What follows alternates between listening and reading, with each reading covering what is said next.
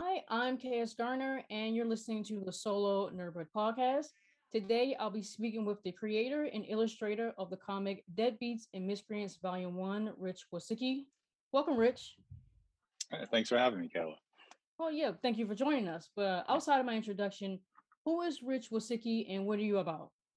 I started as a filmmaker. It's my 20s with a bunch of friends. We did a bunch of like short films for competition or web series and things like that. We had some moderate success with it, but it just kind of, after a while, the group split up, like everyone does, and everyone went to their separate directions. And I just continued illustrating, which was something I did all through my childhood. Like I did cartooning when I was little, studied fine arts as like that was like instead of sports or anything, I went to this after school program that taught you painting and sculpting and like charcoal drawing and life drawing. And then it just continued. Like I grew up reading a million comic books, so I started drawing like fan art and things, and it was always kind of just like my special little project. And then maybe like 10 years ago, I started just doing it randomly out in public and for some uh, day jobs I was working for, like just doing advertising or just kind of trying to squeeze my way into there. Like kind of making myself known as someone who can draw, just so I could possibly get jobs doing it. Uh huh. And and then a few years ago, I just started taking it a lot more serious, and that kind of took over. Like I was just doing freelance illustrations, and it was less and less film work. I mean, all the different job markets and that kind of decided a lot of those things for me. But um, yeah, it's been great. Like I've gotten to build all this. I feel like I'm not talking about myself at all. I'm just talking about like what I do. I feel like that's also become like this. It's like illustration was always like my personal little thing. Mm-hmm. And now it's like I find sometimes like doing it for a living, it's hard to separate what is me versus what is work. Yeah. Um, yeah, so I get that a lot. So apologies if I'm ranting in that direction. No, that's fine. And as you're talking about it, I had a similar upbringing, or I guess learning about the visual arts and things like sculpting and painting. We had the PAL Center that we have is like police academy something. It's just something that I guess the police or whatever created for us to have after school instead of like going to daycare or after school care. We went to there instead. It's like in the neighborhood, Yeah, and I mean, I played the sports and whatever programs that they had there, but they also started introducing like chess and like computer stuff, like computer programming stuff and sculpting, which got me into doing that. Like I learned how to do that stuff before high school, before even college. So I kind nice. of was like a little bit ahead of the curve. And it's crazy how a passion eventually becomes a career path. Like it's something that you dabble into and you even dream of wanting to do it as a career, but you don't know how to get there in a way. So you kind of just dipping in and out of it throughout life. Like you said, like for 10 years later, you kind of sort of finally took it seriously because I feel like now I don't know why it takes so long a lot of the times, but it takes so long to finally get the hang of something and finally feel more confident in your work. And that's what it sounds like. It sounds like you started becoming more and more confident in your illustration as you veered away from the filmmaking. So that's just Oh yeah. something I identify with as well with you. No, yeah. It's like I feel like the projection of success out there is just like, oh, you just immediately get it right. Oh, you're done with college or whatever, then you're the best you're ever gonna be. And if you don't make it by the time you're like 27, then you failed. And Mhm. everyone has their own pace. It took me a long time to learn all of these things, but it's like, yeah, you can't just hold yourself. It's whatever standard works for you. It's where you're gonna be where you need to be to get what you need done.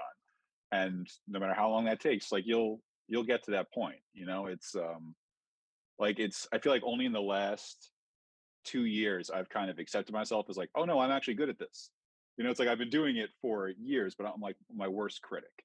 Uh-huh. It's like everything could be better or it doesn't look as good as this person stuff, or that person stuff. It's like I was obsessed with Marcos Martin for a while, and I was just like, why does my stuff not look like his? It's like because that's the way he draws, and he draws like this. He's got this amazing style and this amazing way of showing motion. It's like I shouldn't be projecting myself to be him. I should just be like my own version of that. Like what is it that I'm good? How can I lean on my strengths and get confidence from that? And it takes like, I mean, there's a lot of that I think in Deadbeats because just like these characters have like aged. They're not like the typical age for this kind of story. So I Mhm. feel like there's a lot of humor and relation to that where it's like they're all past this certain prime, but now it's like just this little dead zone of like they should probably be more successful in their lives, or some people should think that they should be somewhere else, or like just like having retirement or any of that, or just the regular things that come with like adulting. And just because they're not there yet doesn't mean they're not still in a good place, or that they're not intelligent people, or that maybe like this is just what helped them get to where they need to go. It's yeah, it's just it's about just aging into being like kind of your best self, I guess, or like just learning how to become more mature, or learning how to be comfortable with yourself. Yeah. Well, you mentioned Deadbeats. What is Deadbeats and Miscreants Volume One about?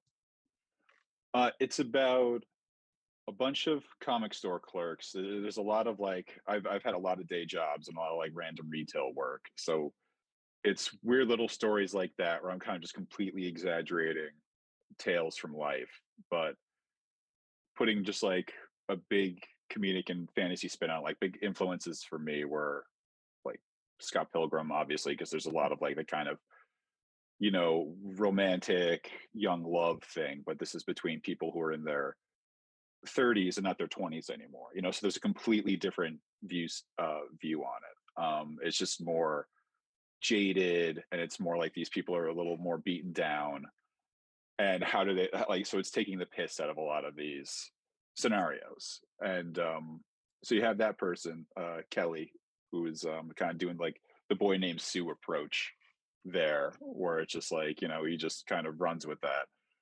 And he's just this grumpy, like aimless thing, finds a a magical object that gives him just almost like Green Lantern esque powers. He can just construct things from nothing. And the problem is, you're then stuck with all that stuff. It's not like a lantern construct that disappears. It's like whatever you create is there, it's yours. It's now like, is it a problem?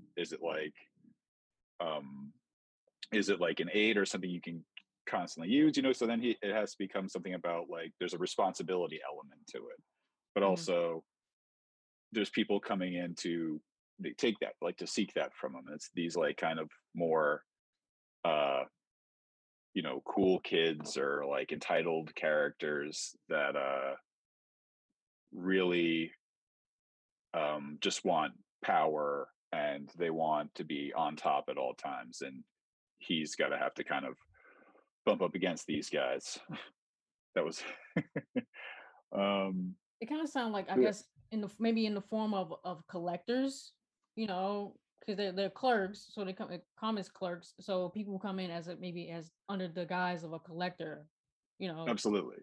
Yeah, Okay. it's like it's almost like in the first issue, it's essentially that. Like you have there's a scenario where one customer comes in looking for a comic, they don't have it, and then he comes in immediately after that, like, I need this item. It's like this thing that I've heard about that should be like everything, or all the clues pointed me here. So I know it's here, give it to me. And Kelly's just like, I have no idea what you're talking about. And then by chance, he ends up finding it. And then now it's like this kind of like it's become the MacGuffin of the story where everyone's looking for this thing. Mhm. And, how do you hold on to it? How do you use it? Is it a thread? Is it a plus? And how does it change everyone's life involved in it? Okay, cool. Well, can you elaborate on your creative process for Deadbeats and Miscreants from just a thought in your head to now promoting it on Kickstarter? Yeah, sure. It was. back when I was really trying to see if I could make comics, I would just start character designing. I would just think of a scenario. Like I think at some point this started off as like a future sci-fi thing, but it Mhm. was just more of like the love story elements or a little bit of the fantasy elements. And then the more characters I developed, I just started, okay, they're more modern. They kind of look like me and my friends. And let's take it out of the future. Let's put it in modern New York. You know, it's not exactly reality, but it's just this hyper kind of Looney Tunes like Douglas Adams kind of like just off kilter Mhm. perspective. And then the more I drew them, the more I was like, all right, what are these personalities like? What are these? What music do these people listen to? What is their general attitude like towards confrontation or each other? And soon it just kind of built into like the story started building itself and coming together. And just little pieces and scenes is all I would write. Just making notes in my phone and eventually just threading them together.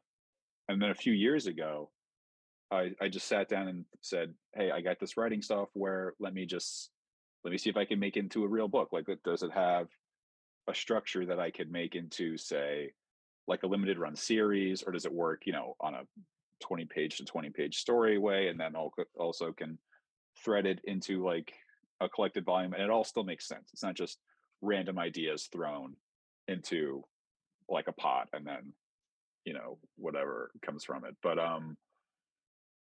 so I sat down, wrote it, and just flat out wrote 2 issues and was feeling really good about it. And then, you know, life gets in the way and you focus on other things. And I just sat with those 2 scripts, like trimming them down, uh, writing them all over it, like all over again, just really kind of putting myself through the process of getting it as tight as I could. And then, what was it? Oh God, it's like a year and a half ago now. I'm sitting at Anyone Comics, which is up the street from me in Crown Heights, and the guy who runs the place, Demetrius. I'm telling him this story, and he's like, "You've been talking about this for months now. Like, you have a script. You're an illustrator. You should actually draw this. You're like the most backwards illustrator I've ever met. They always like draw things first, and then write the connective tissue. He's like, just sit down and do it. You're just like procrastinating." And essentially, I was. So I just the pandemic was coming around. Um, my job had basically been wiped off the earth, and I decided, all right, well, now's the time. If I'm going to do it and it's going to happen, then like I was just afforded, you know, this amount of time that because of the stimuluses and everything, it's like okay, I can use that and I can coast through this and act like that's my paycheck. I'm paying, like you mentioned, I have to pay it back, obviously, but I'll just account it like that. And if I can get this done in X amount of time, then boom, I got a book, and then I can roll with the series. And then I just did it. I sat down with my iPad. I draw the whole book in Procreate, um, and just like went to town. I just started building folders, boarding everything out. Like everything starts out so rudimentary. It's just however basic the boxes can be that still show the actions for each panel. And then as soon as everything lines up and the page looks like it's, at least pleasant to look at and not just a sloppy mess and it flows right, um, then just keep going over. So I would lay out the entire book and then start laying it like getting more detailed. And by the third pass, it's like adding gray tones. Then I'm adding the all the onomatopoeias and word balloons. And then like I kind of put myself in this like after work regime where it's just like you have 4 hours a day to sit down and do this book and then just get it done as fast as you can with like learning. It's like every comic is different, so you learn the shortcuts that work for that book and try and spend your time accurately, but also make sure there's a quality book there, that I'm not just cutting too many corners. And like I can be a perfectionist, and it's that battle of, I'm sure like every creative knows this, where it's like you're you have to really measure your time versus what you can afford to put into something, Mhm. because it's just, it's rough. It's rough having to kind of create your own job and then sell it, but also make a living at the same time. Yeah. I mean, so what did you find easier? I mean, easier wouldn't be the right word, but I guess from illustrating it after the fact and writing it beforehand. I mean, obviously there's going to be something where you have to change certain things for it to match up well. But which aspect did you find easier? Did you find drafting the script easier and then you did the illustrating, or did you think, oh man, I should have did the illustration first before I scripted out? Yeah, I definitely, I'll always lean on illustration. Like it's a, I mean, I draw every day. It was my hobby for the longest time. Like anytime I'm on a train, I have the sketch pad out. Anytime I'm like just sitting around for 2 seconds, I'm drawing something. It's just like, it's like a nervous habit. So if I'm feeling like I need to be productive, the easiest thing for me to do is just pull out my iPad and just sit there and work. Hmm. Um, and that's what I mean. That's what I love about that so much is because having worked as an editor and also graphic designer before, I hated being tethered to a computer because it felt like every day was just me sitting inside. And I pretty much grew up as an inside kid, but I've grown to respect sunlight and enjoy it. So like sitting like by a window looking at a nice sunny day, I'm just like, shit, I should get out there. Like I should be like, there's got to be some way to untether myself. And yeah, like the just the way that the Apple Pencil, how sensitive that's become, how advanced Procreate's become, it just makes it so much easier to never really be hunkered down to a computer. Like I can just go out and sit in the park if I wanted to, or at a coffee spot, and work. So it's really, that is definitely the easiest for me. And sometimes when I need to work on like story things or even do some writing or promoting, I catch myself stalling with illustration. Like I will just be like, oh no, but I need to do this like sticker design or this page needs some more grays, and I will waste like it's still being productive. It's like you almost kind of, you're switching the wrong priorities. It's just like this is, I'll do this one because it makes me the most joyous and it brings me the most pleasure. And yeah, then the other stuff that'll get done later. I don't have to worry about that right now. Yeah, it's nice to hear your process because I have a similar process with my writing. I never heard of someone say it's like a nervous thing that you do because I never thought of it that way because I actually do the same thing. When I'm somewhere I kind of don't want to be, I start writing. And that's like I can't write at home. I'll write if I'm at a party and I want to go home, but I didn't drive, so I have to wait for my driver to be ready. Or if I'm at work and I'm sitting at my desk and I don't want to be working and I don't have anything to do, I'll start writing on some sticky notes. That's how I started drafting my first novel is writing on the sticky notes or on my phone in my notes. And a lot of people are like, "Oh, you drafting your notes?" I'm like, "Yeah, that's just the easiest thing I have right there in front of me." I remember I was at a football game, at a Ravens game, and I had my iPad and I was writing because I didn't want to be there anymore. I was done. It was like halftime, and I didn't want to be at the game anymore. I was like, "They're losing. I don't want to be here anymore." But I didn't Yeah, drive, so I had to wait, and I'm just right. writing on my iPad, looking crazy. So yeah, I write like that too, and my characters kind of just tell me who they are in a way. Like you said, like what kind of music do they listen to, or how do they deal with confrontation? How do they interact with each other? And that just kind of tells you who they are as people. You may not have an idea what they look like as of yet or anything like that, but who they are as people, they kind of tell you from the music they listen to, or you know, how they travel to work that day. Do they walk? Do they take public transit? Do they have a car? Do they bicycle? That kind of tells you who they are physically as well and what they can Absolutely. handle, what they can't handle. So it's nice to hear that we have similar creative processes because I feel like when I tell people how I do my stuff, it kind of look at me like I'm strange. I'm like, this is how I work. So it's nice to hear from someone else, finally from someone else. No, it's like, yeah, I've never heard anyone say that with writing. It's just like, so that is like same. It's very comforting. Just be like, oh yeah, you just gotta. Yeah, it has to come out. Like it just has to, like, in any form that it can. I draw on sticky notes all the time. It's just like I just like now I make sure I take a picture of them So what I do is I just throw the sticky note away, so it's not something I have to worry about and like organize later. I'm just like, nope, I got it on here. I can put that somewhere, or even just like send it to my iPad and just draw right over it. Yeah, It's like so handy. that's exactly what I used to do. I used to take a picture. I just take a picture of it, or if I try to write on the back of it, or put two of them together, so I know Yeah, yeah, that it's supposed to go together when I finally type it down on the computer. right, right. Well, how has your experience been searching for collaborators, and how did you find your letterer Nick Philpott? Like, how did you know he was right for this project? Well, Nick and I are old friends from Forbidden Planet. I worked there for about 3.5, almost 4 years, and with a whole bunch of people who are now working in comics, like to a degree where it's pretty crazy. But yeah, Nick was a friend I met there, and we would hang out every once in a while. And one day we just met up. Like I think it was maybe even a year after I stopped working there. Um, we just said, "Hey, we haven't seen each other in a while." We sat down, like figured out hey, how you doing? How's life been? Are you still working at the planet? And he let slide that he was just like, "Oh yeah, I'm trying to become a letterer now." Like I know he was doing other things, and he went to school for I think um, I'm not sure. I don't want to get it wrong, but like more in like to a kind of like medical or nursing degree.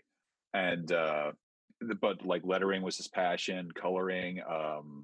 He wanted to work in comics. It's the whole reason that he was at the planet as well.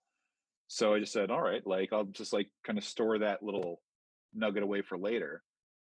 And years went by. I worked with a few different collaborators on different projects. Like my first comic book was actually like right as I was leaving the planet, and that guy was someone I met through another worker there, Matt Klein. He had hooked me up with this. Said this guy's looking for an illustrator. I know you're looking for a writer, and this it was like this old. It was like working on a serial. Like it was this little ragtag group of people in like around the 40s, but it was like this it's almost like Batman the Animated Series, how it looks like the 1930s, but it's like present day in a way. Hmm. This kind of like very retro project, and it was fun. It was a bunch of great characters to design, but he was a nightmare to work with. Like nice guy, but something about the way we collaborated was not working out, and it was just like that job, like just I went from an illustrator to also being the editor to the letterer to the colorist, and I was not making like any more money for doing any of these jobs. Like there were scripts were not broken down by panels. I would have to just guess how everything was supposed to flow. And there was a lot of like multiple action per page. It's like panel one, this guy looks in this direction, but we also see in this direction. It's like, ooh, you can't do that, guy. Like it's got to be one point of view. Otherwise, it's two different images. Uh, and that just like kind of crumbled apart. I'm still proud of a lot of things that came out of that book, but that was just like that soured me on collaborating a little bit. And I met some other people who were fantastic to collaborate with. But Hmm. it's like I just kind of we made some great stuff, and I'm still, knocking on wood for some of that to come out right now.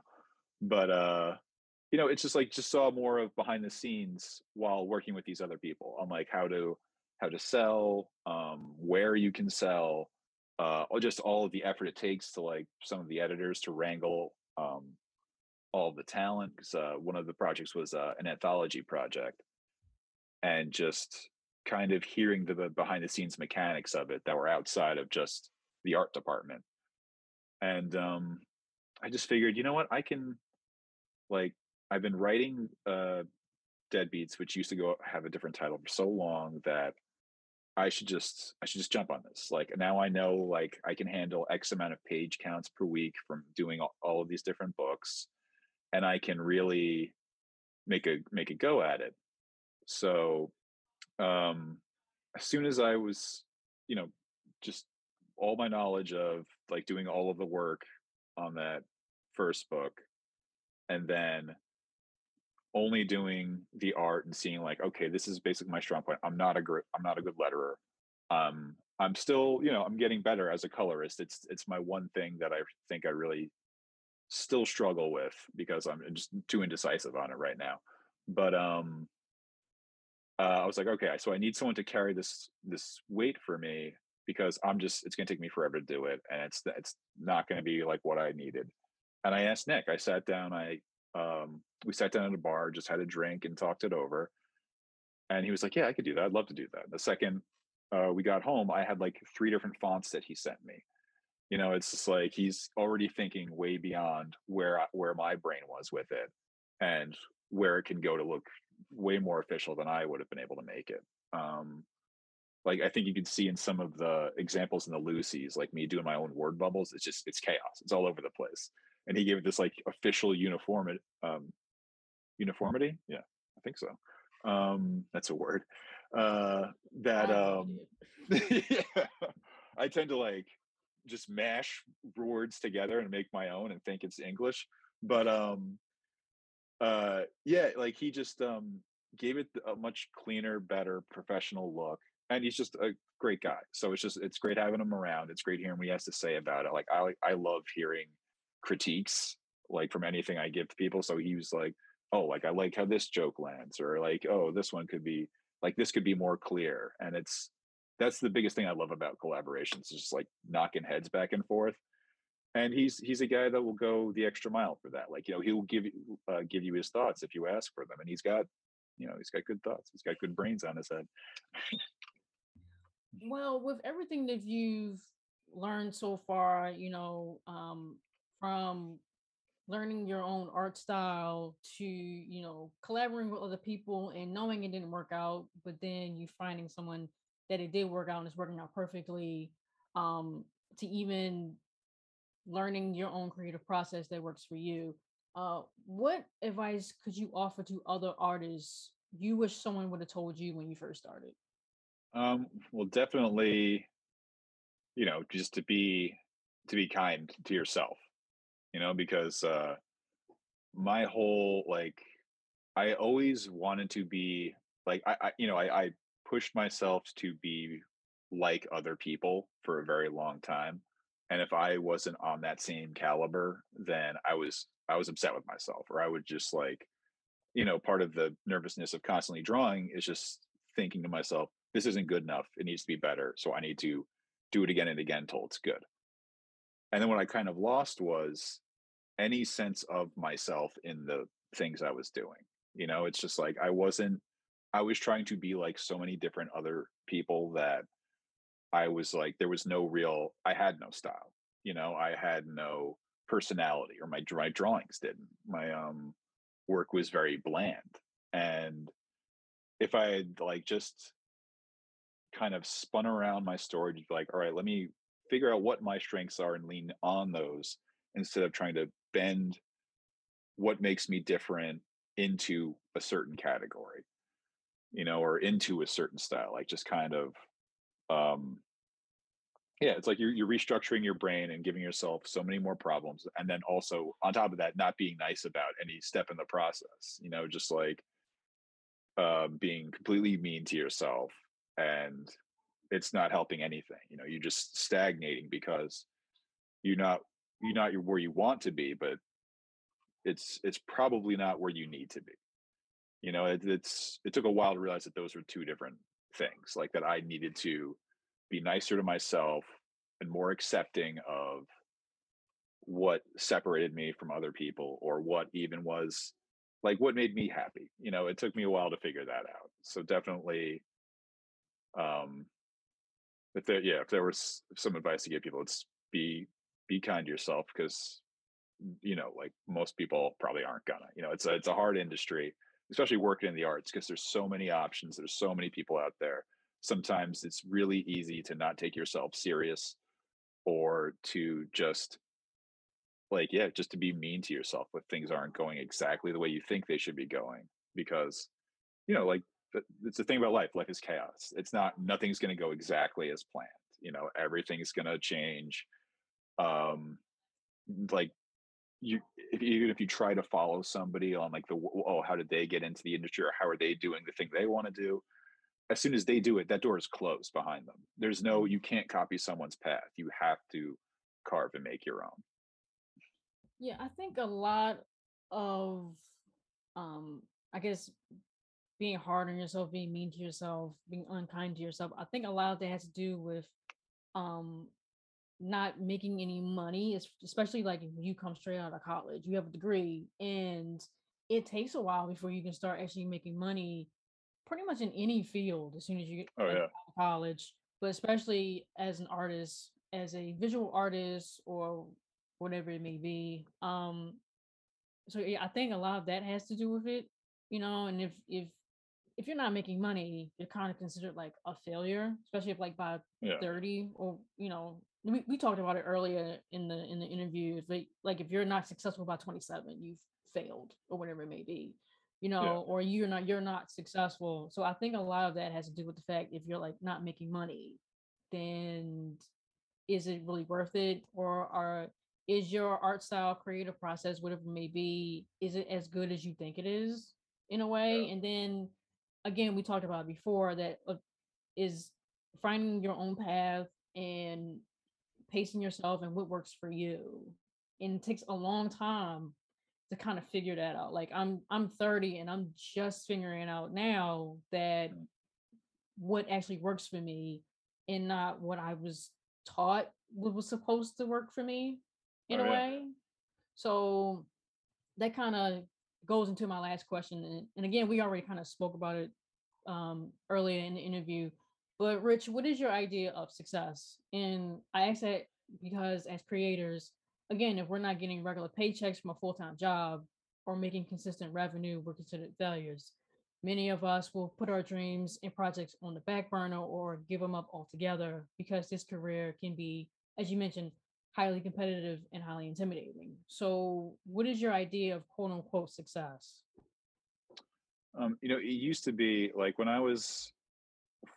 I graduated college and I was looking for a career in film, I was like, I want to be a director. I want to be like, big blockbuster director guy. Like, my idol was Steven Spielberg, like just about everyone of my generation. And then it was, as reality came in, it was just like you learn things that you like and things that you don't like. And now it's at that point where I think a lot of the things I thought I wanted, I would have hated.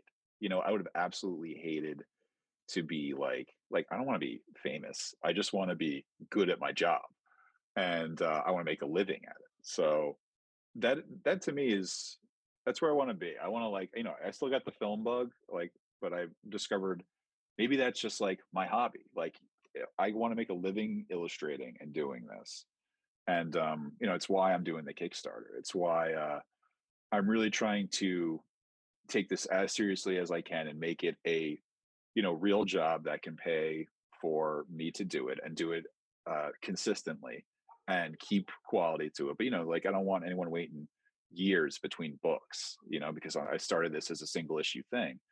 And if it's like I've taken some projects that have kicked back issue two significantly. I mean, it's been over a year since the first one, and I feel that's the thing I feel the worst about, was just like that was me kicking this passion project on the back burner so I could pay for rent like we all have to, so I could get my stuff out there more, so hopefully I can pitch Deadbeats and then it will, like, I'll have some notoriety behind me or something. But some of those things uh they stall, and or they take, they're on their own different time spans, and I can't control that. So if I can control this and make this like my reality, like if I can make enough money with this book, that is like that's my ideal right now. Or at least not even, it doesn't have to be just this book. It could be just illustrating uh in comics. Right now my focus is comics, and the big hope I have for one day, this like the big pipe dream for Deadbeats, is animation. Because I always saw it. I studied animation in college, and just thought it was the perfect mixture of the two things I love. It's film and it's comics, and especially if you get like I was obsessed with when I first thought about this, with that 26 episode anime format, where it's just like, all right, you got bunch of crazy characters. You have a limited time to tell a story with them, and there's a closed gap. Like there is an end in sight, and it's basically just like 2 seasons of as much quality as you can throw at this, and tell your story and be gone and be done with it. Just like let it free into the world. I never wanted Deadbeats to be a forever story. I do see like if all my dreams came true tomorrow, it would probably be like a 50 to 60 issue run, and then we move on to the next project. I just hope it has that kind of like, I mean, at least I have enough notes to make it that long. But yeah, I just see it as like that is my ideal thing right now, to really dedicate my time towards this book, and yeah, to just have it take myself seriously as I take the book seriously, and just hope it finds its audience. Hope it finds like people who can relate to it or see themselves in some of the characters, or at least like familiarize themselves with some of the situations. Like, I've been through that. I know what that guy's talking about, or I know what that reference is. Um, yeah, and just to have fun with it, because it is, uh, though I deal with a lot of different things, in the essence, it's a very fun and silly book. It's like there's there's real dumb jokes in it, and hopefully there's real intelligent jokes in it. But yeah, I want it to be fun. It's like major influences are definitely from like, yeah, from comedy. Yeah, I can definitely see this going in the direction of animation, and I think you'll get back into filmmaking. It may not have anything to do with Deadbeats. It may be something else, but like we've been talking about it, pacing and taking things a lot more serious. I think a lot of it has to do with really not knowing how to do it, and you may have the information on how to do it, but you don't have the resources to do it, or Yeah, you may just need access to. I think a lot of it has to do with accessibility type issues, and also obviously money. yeah, That's the biggest thing. We had the money, we wouldn't need to worry about accessibility because we would yeah, just pay for the access. But yeah, eventually I do think in time you will get back into filmmaking. It may just end up starting out as animation at first, but it from what we've been talking about, it sounds like it is still something. I feel like it's bigger than a hobby to you. I think it sounds like you're kind of downplaying a little bit. It sounds more like you would love to get back into it, and I think you genuinely will yeah. somewhere down the line. No, it's my best friend James and I. James, we collaborated a bunch of. He's a great cameraman and a DP. We wrote a or outlined a horror script. That's the first time any of us have ever. Well, I think he's worked on some horror projects before. The first horror script I ever wrote. But it's like we're looking at like a 40-page short to like pitch something bigger, and we're still keeping, yeah, we're keeping our. I'm about to butcher an analogy here. We're keeping our hands in it, and like so I don't think it's anything that'll ever leave me, but I do think like sometimes I get into that space where you just try and juggle too much at once. And if Hmm. I like I have a screenplay that's like 85% written, but it's just like, all right, that's a really big thing that I can't handle right now, even if I pitch to somebody. So let's maybe slow down that one. We'll focus on Deadbeats. We'll get Deadbeats rolling, and then like maybe that'll come back around again. But no, it's like you're right. It's I definitely see it. It's always going to be a part of my life. I love film. Hmm. One of my uh like one of my day jobs right now, or one of my other gigs, is working in a theater that I love. So it's it gives you some good fodder for the series, since it's also set in a retail Uh-huh. business, but also just I love being around it. I love it being a part of my life to some degree. It's very, no matter what I do, it's as long as that is still a part of me, then I'm gonna chase it down however I can. Yeah, that's cool. Well, is there anything that you wanted to touch on that I may have missed about Deadbeats and Miscreants Volume One? Maybe discuss rewards for potential backers. Oh yeah, sure. I mean, like I'm sure there's a million things that I just completely ranted on when there's a very short way of saying anything. um, but yeah, it's just I always see Deadbeats as it's a story about regular people, and they're not aspiring to be like celebrities or the best of whatever. They're just trying to live their lives, to the best of their abilities. And it's like a very like, kind of middle class struggle book. That's what I want it Mm, to be. I think it's a lot about people who are in power taking advantage of people who at least feel that they have no power, and how they can rebel against that, and like, or, rebel against a lot of bureaucracy, or just, yeah, people who have like, I guess, what is it, the haves, it's like the people who have everything and just want to take more and more, and really, in a kind of like Bugs Bunny way, how can they get one up in on them? How can these people of, I'm going to use quotes here, a lower stature, really like get get the victory in that situation?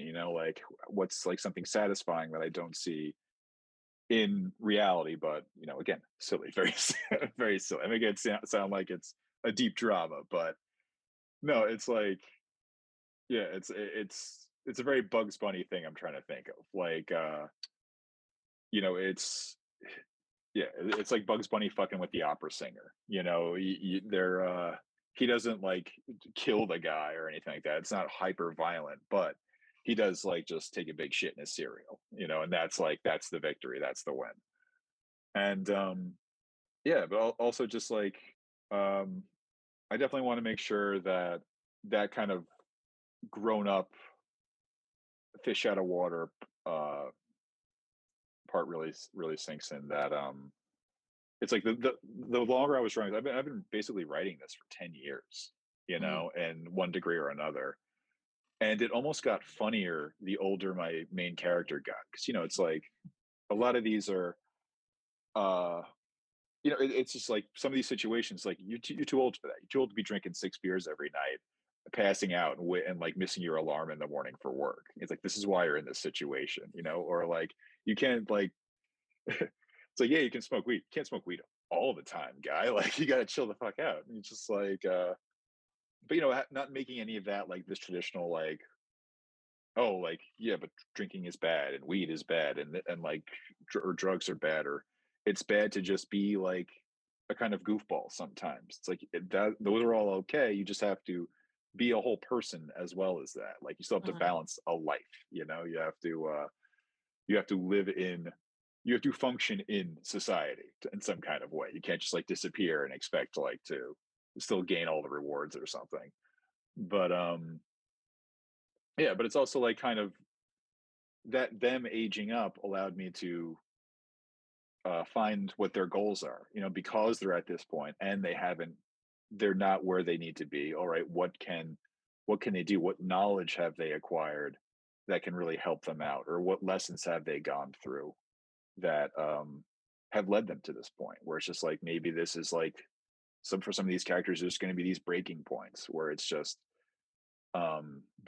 it finally clicks in their brains that life has to change, and I have to be the one to change it, not someone else is going to come change it for me, or this, like, just by sheer luck or accident, I'll get the things I want. It's like, no, now it's time for me to make real decisions and just kind of, yeah, grab life like by the, well, no.